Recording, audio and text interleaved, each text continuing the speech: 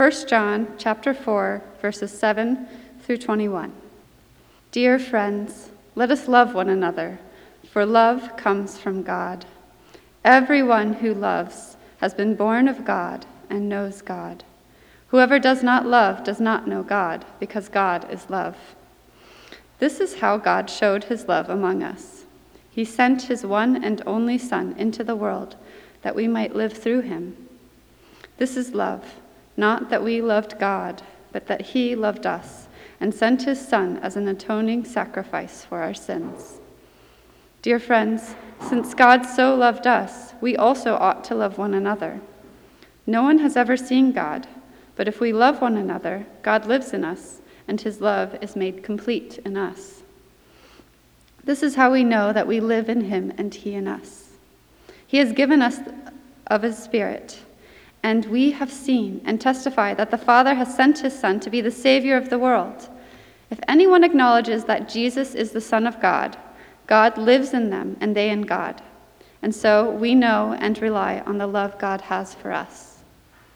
God is love. Whoever lives in love lives in God and God in them. This is how we love. This is how love is made complete among us, so that we will have confidence on the day of judgment. In this world, we are like Jesus. There is no fear in love, but perfect love drives out fear, because fear has to do with punishment. The one who fears is not made perfect in love. We love because he first loved us. If we say we love God, yet hate a brother or sister, we are liars. For if we do not love a fellow believer whom we have seen, we cannot love God whom we have not seen. And he has given us this command: those who love God must also love one another. This is the word of the Lord. Thanks be to God. Well, most of you likely recognize Bruce Lee, the Chinese martial artist who became known in America for his colorful characters that continue to be imitated even today, like Conan O'Brien and Uma Thurman's characters. But before breaking out in Hollywood, Bruce Lee had actually made a much more significant impact in the world of martial arts. He was a trailblazer because he, in an era where people kept within their disciplines, he was very liberal in taking different disciplines and applying it to martial arts. Instead of just staying within his childhood discipline of Wing Chun Kung Fu, he drew from sport fencing and judo and karate and boxing. And when asked about his approach to martial arts, Bruce Lee has been famously quoted as saying this. He said, "Be water, my friend. Empty your mind. Be formless, shapeless, like water. You put water into a cup, it becomes a cup. You put water into a bottle, it becomes the bottle. You put it into a teapot, it becomes the teapot. Now, water can flow or it can crash. Be water, my friend. Be water." Adapt to a situation like water. And when he says this, I think we get it, right?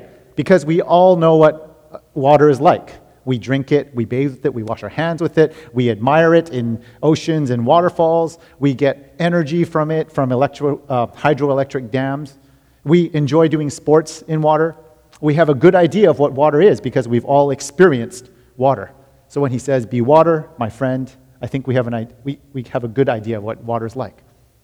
But in today's message, in our beloved series on 1 John, we hope to explore what it means to be love. Not to be water, but to be love, based on the 4th chapter in this letter that Anna Laura just read for us. Being love to others, being love for others, invites the same kind of adaptability that Bruce Lee highlighted in his quote in Be Water. And in this chapter, we find the oft-quoted verses like the ones we heard. For God, it's from here. "Dear friends, let us love one another, for love comes from God." And then verse 8 says, "God is love." But the question for us is, and to ask ourselves is, do we know what love is? That means we know the nature. We have to know the nature of this love that we are called to be. And answering that what love is seems a little more difficult than answering what water is. We can only know what love is based on the kind of love that we have experienced for ourselves. And thankfully, Scripture paints a picture of love that we can experience. And in chapter 4, John unpacks the nature of this love that we are called to be. We can be love to reveal our lineage. We can be love to complete God's love. And we can be love to reflect fearless assurance. Reveal your lineage, complete your God's love, and reflect fearless assurance. Now, as a parent, if one of my kids does something that I'm particularly proud of, I like to think, that's my son. That's my daughter.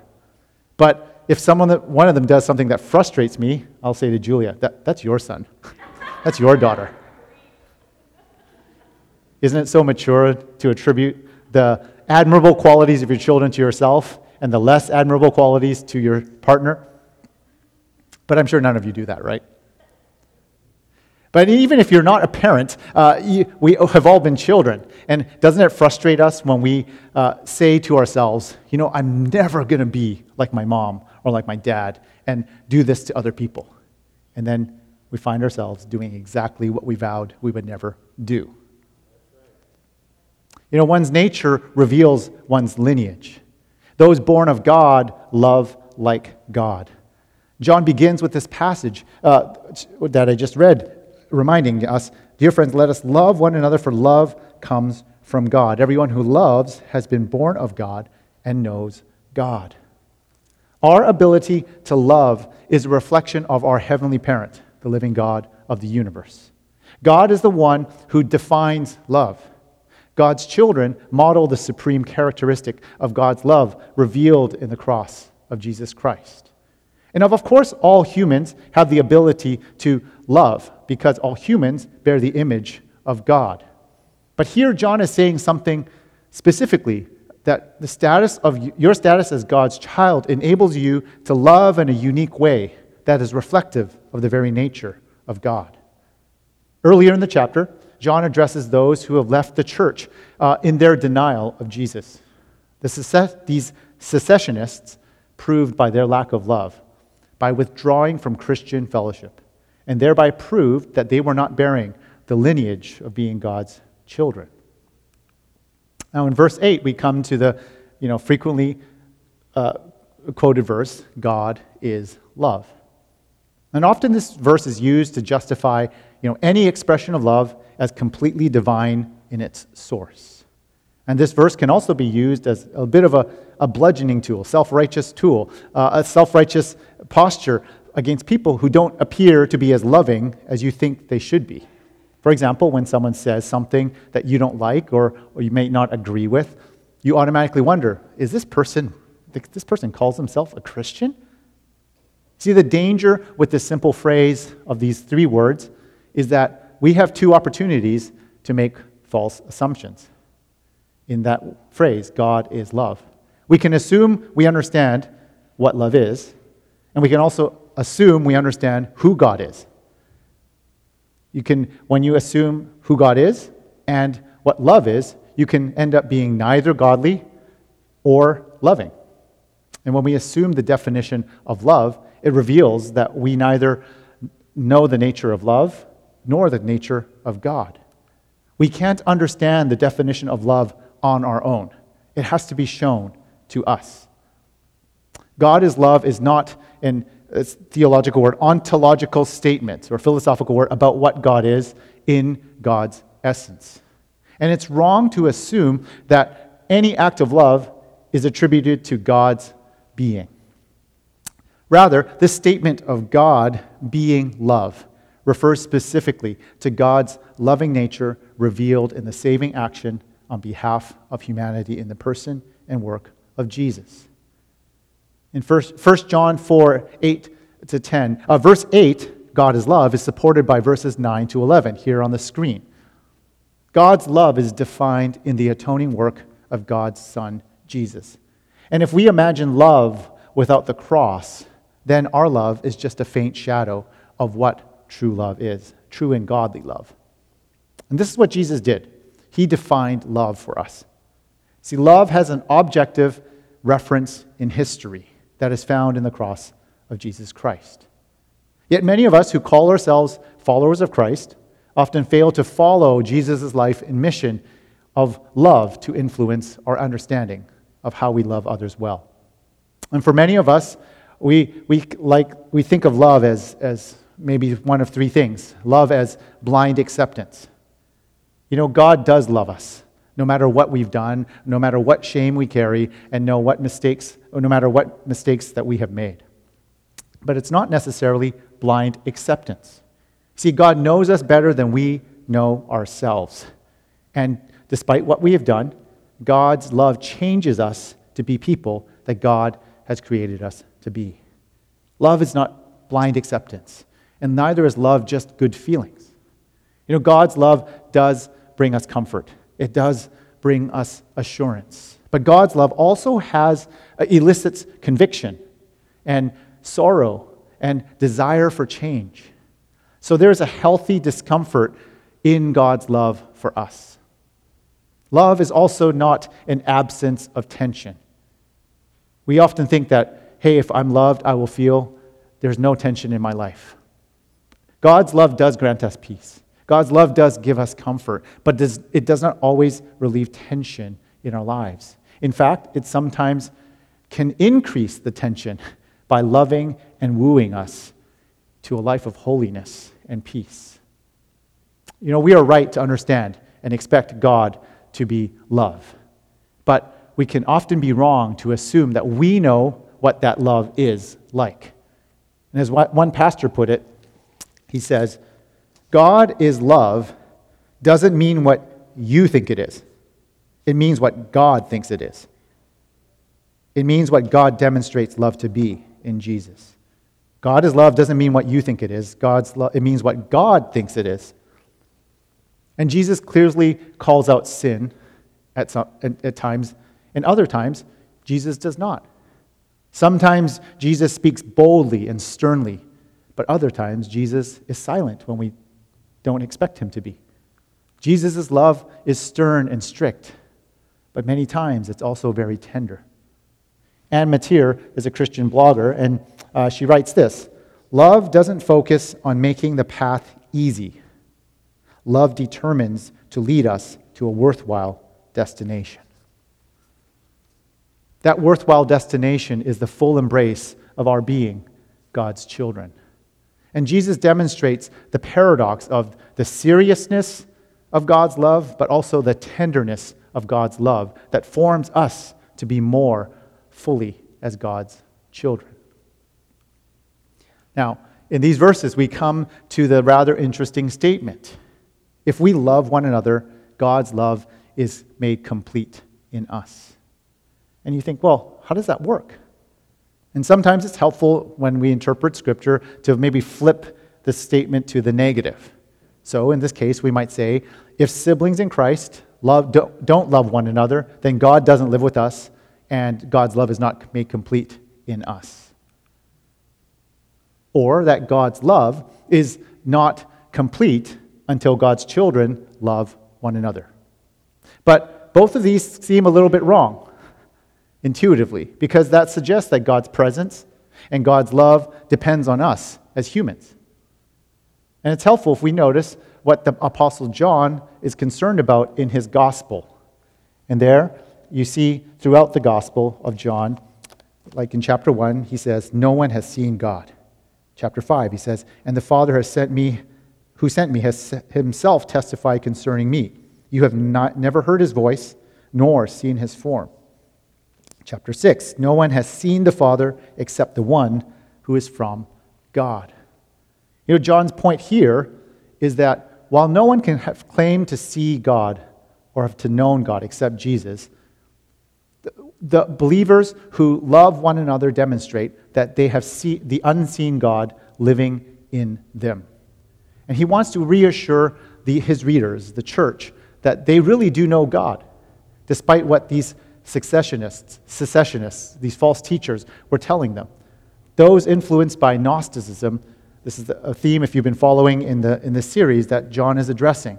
They were leading God's children astray by telling them that God is too mysterious and too unknowable, except by some mysterious, mystical revelation taught by these false teachers.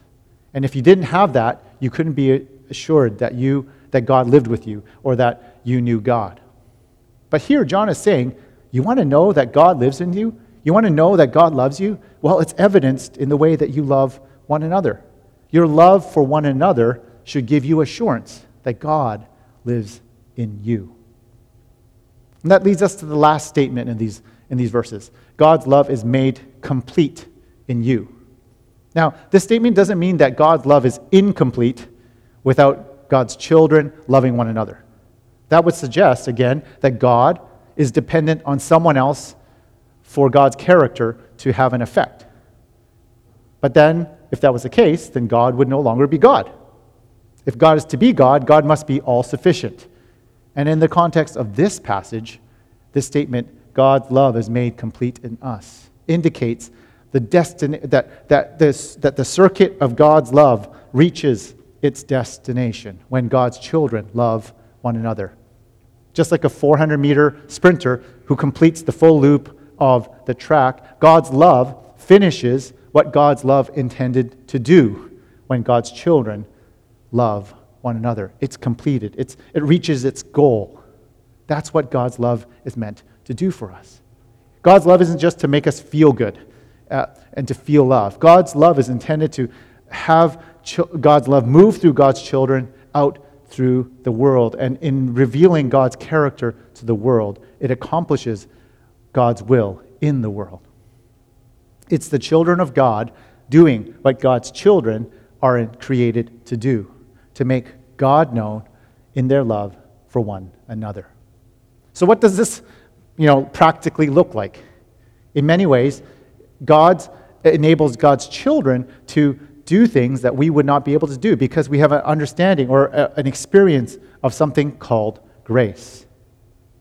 This week, Julie and I were chatting about our interactions with different people that we've met over the years.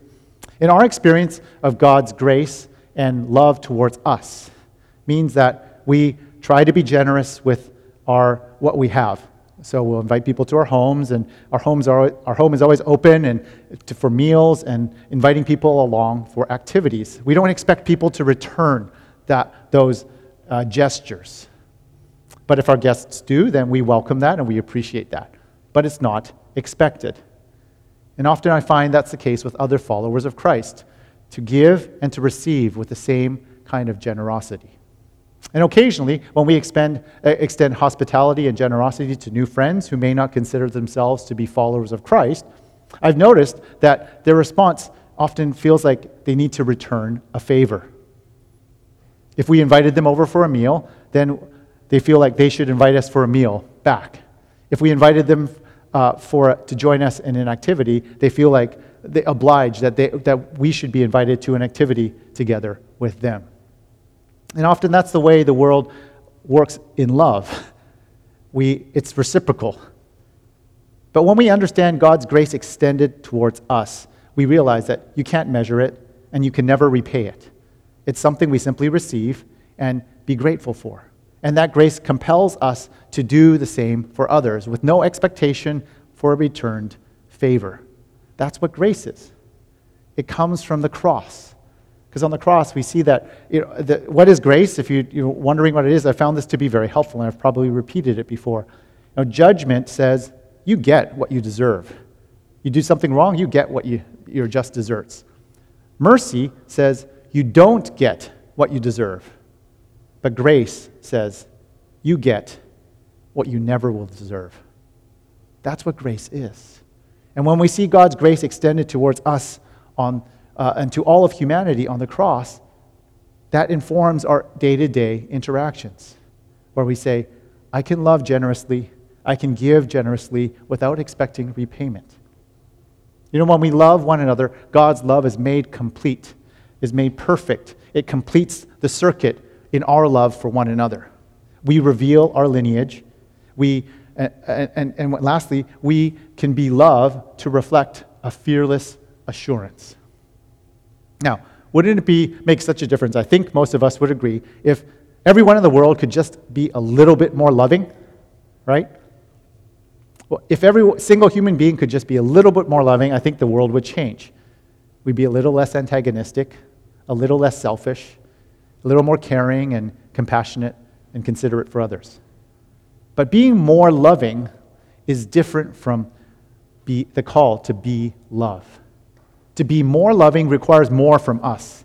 It requires humility and sacrifice and thoughtfulness and compassion. Being more loving is something that one does. But to be love is something that one is. If you've been tracking the message so far today, this invitation to be love is also an invitation to be godly in our love for one another. And as John has been unpacking in this letter, godly love is most evident on the cross of Christ. John is inferring something here. To be love, and in particular to be godly in our love, is not something that we can do on our own. To be love is rooted in the activity of God that has affected who we are at our cores. For us to be love comes only from our response to God's work in our lives. It is grounded in this fearless assurance of God's love for us. And that's why John says in verse 18, there is no fear in love, but perfect love drives out fear. You know, God's love is fearless. Not because God's children are particularly brave or because we've mustered up enough courage for ourselves. The fearlessness is not grounded in our character or in our abilities or our emotional health or our mental strength. The fearlessness comes from knowing that we are God's simply because of what God has secured for us in the cross. God's children experience fearlessness because they have been recipients of God's gracious activity and therefore have assurance in this life and in the life to come. Death no longer holds its grip on God's children as it once had. When we experience fear of separation or rejection in a human relationship, we forget that we have been saved from ultimate separation in a relationship with the living God. When we fear that our part of our lives might be disclosed to someone, we're afraid of what they might think. We're forgetting that God already knows every part of us, and He knows us better than we know ourselves. Yet God still loves us.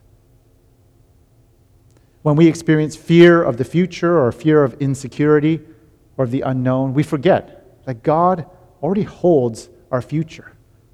You see, every fear that we experience points to what we might fear most in life. Whether or not we acknowledge God consciously, most of what drives us in life is running away from our fears or running for love. We're driven in our careers because we're afraid of being seen as unsuccessful. And we want to be recognized because we want to be loved. We follow our sex drives from one relationship to another, whether it's a hookup or whether it's a porn video, because we're afraid of being alone. And we want to feel intimacy and love. But on the cross of Christ, we are reminded that we aren't alone. We are loved. We are forgiven. The mistakes that we've done or the abuses that have been done against us and the shames that we carry, we think that they define us and our stories, but they in fact don't. God's love and God's wholeness are offered to all who would respond in trust and obedience to Jesus. We are made for love. We are made for God's love. And we are made for God's love to be complete in us. We are made to be love. You know, we as a faith community aspire to love well. And we hope to love because that's what we believe God has called us to be. And as we read from John's letter, the love of God's children is more than just sentimentality and warm feelings. It's more than just generous action. The love of God's children for one another reveals our lineage as God's children. It accomplishes something in completing God's love and action in the world. And it reflects a fearless assurance. All of these qualities of godly love are found and grounded in God's gracious and loving action on the cross. So go and love one another boldly and generously to the glory of God. Amen.